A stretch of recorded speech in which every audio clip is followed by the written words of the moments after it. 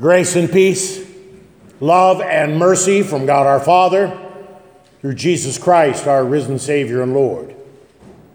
Amen. Text for our meditation this evening, the epistle reading that we heard just a moment ago from Romans chapter 10, especially the last verse. So faith comes from hearing, and hearing through the word of Christ. Dear brothers and sisters in Christ, you can tell a lot about a person by how they receive a gift. I want you to think about that. You can think about yourself. You can think about someone else. You can tell a lot about a person by how they receive a gift. Some people are very humble and gracious when they receive a gift. Other people tend to be a little bit more picky or choosy with regard to the gift. It may be something that they don't like. It may be something that they don't want. And they're not very sly or gracious about the fact that they're not really wild about the gift. I know some people at Christmas time or at birthday time, they not only make a list for other people to consider what kind of gifts to buy them, they buy their own gifts. They don't trust anybody else. The only way that they can be happy with a gift is if they buy it for themselves. They do it for themselves. My friends, that takes away the very nature of what a gift is. We all do it at times. We've all gotten gifts that we didn't know what it was. We didn't know how to use it. We didn't really like the color or the style. That's why people get gift receipts now when they buy things, assuming people may not like the gift and they're going to take it back. It was a few years ago at Christmas. I received a nice gift from my youngest son. An air fryer. All right? How does it work, Pastor Poppy? You may ask. I don't know. It's still in the box. I've never taken it out.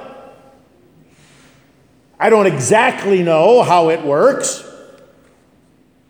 I suppose I could go to a YouTube instructional video. Everybody talks about how much they love them. I don't know. It's still in the box. I received the gift, but I didn't do anything with the gift. My friends, you can tell a lot about someone by how they receive a gift. We have here in Romans 10, the Apostle Paul pouring his heart out. And this particular section started all the way at the beginning of chapter 9. For the entire chapter, Paul is lamenting the fact that his brothers and sisters, his Hebrew brothers and sisters, his Jewish brothers and sisters, don't know how to receive a gift. His Jewish brothers and sisters have heard the good news of the gospel. Jesus, pure gift. The birth, the life, the death, the resurrection of Jesus for them and for their salvation. Pure gift. Believe it and it's yours. But they don't want the gift. Maybe they don't quite fully understand the gift. Maybe they don't like the gift. For whatever reason, they refuse the gift. And they demand that salvation is not a gift. We want it the old-fashioned way. We want to work it out ourselves. We want to earn it. We don't want to receive it as a gift. We want to follow the works of the law. We want to follow the ceremonial law. We want to work out our salvation for ourselves. Paul is beside himself. He would rather die himself. He would rather his own soul go to hell forever and ever if he could save his brothers and sisters. But they'll have no part of it. And it doesn't work that way. Near the end of chapter 9, the Apostle Paul tells us that faith is not a matter of the will. Faith is not a matter of exertion or doing certain things. Faith is a gift. Pure gift. The gospel itself is defined as gift.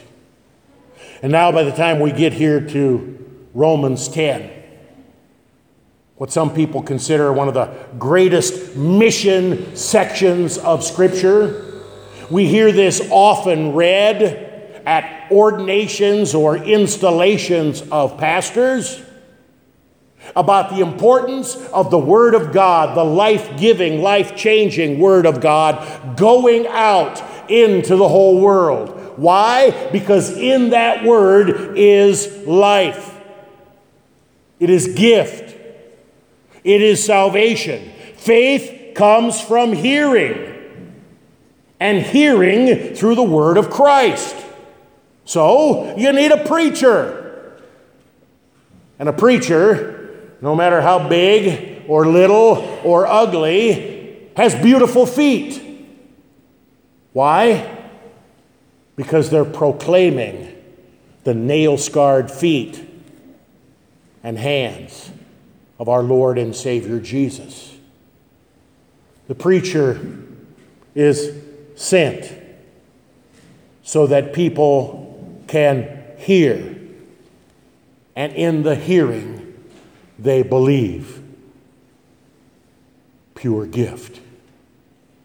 My friends, in our gospel reading, we have a pretty amazing, almost bizarre account, don't we? We've got a man who's deaf. He can't hear. There were many people for many years who sadly, erroneously taught deaf people can't be Christians because of this verse here in Romans 10, verse 17. Faith comes from hearing. So if you can't hear, you can't believe. Completely misunderstanding the text and what God is teaching here. In the healing of the deaf man, Jesus speaks to the deaf man. And what happens? By the power of the Word. By the power of Jesus' Word. The deaf man's ears are opened. He not only hears, he believes. Pastor mentioned on Sunday an even greater miracle from John 11, where Jesus speaks to Lazarus, who's been dead and in the tomb for 4 days. And the dead body of Lazarus, by the power of the Word, comes back to life. My friends, there is power in the Word of God. And that Word of God that goes forth is pure gift. Pure gift.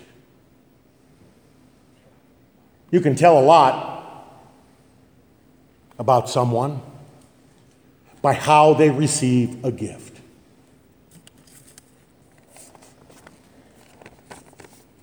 Let's say, for example, as I walked in here tonight, somebody gave me this envelope as a gift.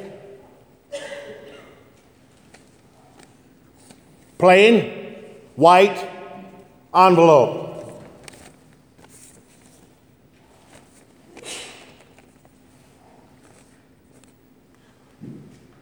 What do you think?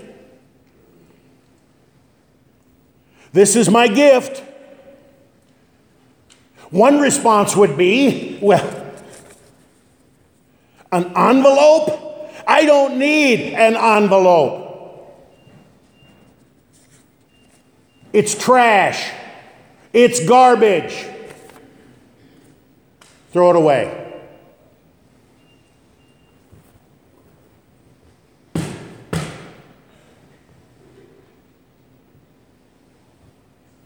That would be one response, wouldn't it? Another response might be like this. Oh, thank you so much for this gift. This is the most wonderful gift I've ever had. Oh, I just love this gift. I'm going to put this gift up on the wall, and I'm going to tell everybody that I know about the gift. All the while knowing that it's a lie. And I'm just making it up. And then someone might say, it's an envelope.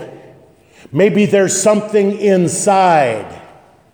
Oh, never thought of that. The envelope was just the wrapper. The gift is on the inside. I suppose I could still throw this away or hang it up on the wall and worship it. But I guarantee you, the giver of this gift would want me to use it, would want me to spend it. That's how gifts work.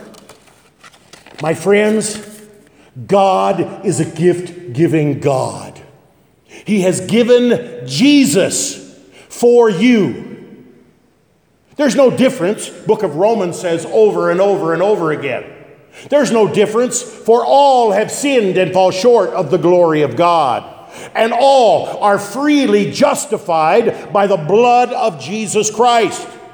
Jesus, who lived a perfect life, fulfilling God's law for us. Jesus, who died our death on Calvary's cross. Jesus, who rose victorious from sin, death, and the grave on Easter morning. Jesus, who ascended into heaven and promises, I am still with you. How is he with us? By the power of his word.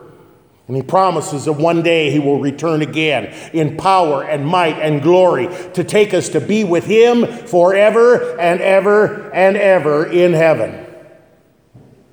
He has not left us or forsaken us or abandoned us. By the power of the word, he is still with us. Every time the word is read to us, every time the word is preached to us, every time we sing the word or read the word. Little Lena found out firsthand as the power of God's word attached to water, H2O. How crazy is that? Delivered Good Friday and Easter to her. How can water do such great things? It's not the water. It's the power of the word. In a little while, the Lord's Supper. Bread and wine. Not even enough for a snack to settle the growl of your tummy. But it's not just bread and wine. It is the very body and blood of Jesus in and under bread and wine. How do you know? How can bread and wine do such things? By the power of God's word attached to it. My friends, God is a gift-giving God. He gives us the power of his word. He attaches his word to water, bread, wine, the words of a preacher, to deliver the deliverance to you. to deliver Good Friday and Easter, forgiveness, life, and salvation to you. I told you about my air fryer experience. I'll give you a part 2 if I ever open the box. I want to show you another gift that I received about 40 years ago. Doesn't look like much, does it? It's tattered, it's torn, it's held together with Scotch tape in many places. There's a few coffee stains on it. Smells like smoke.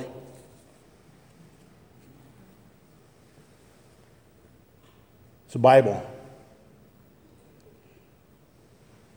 And before my eyes got too old to read the tiny print here, I carried this gift with me every day. Every day. For myself, for my family, hospital calls, nursing homes, deathbeds, joyous occasions like a wedding or a baptism. It's tattered and torn because it's been used. My friends, our God is a gift-giving God. You can tell a lot about a person by how they receive a gift. God has given you the gift of Jesus. God has given you the gift of His Word. God has given you forgiveness, life, and salvation. Pure gift. Hear it. Receive it. Believe it. Confess it. Use it. May God grant it to us all for Jesus' sake. Amen. Now may the peace of God, which far surpasses all understanding, keep our hearts, our minds, our ears, and His Word in Christ Jesus our Lord. Amen.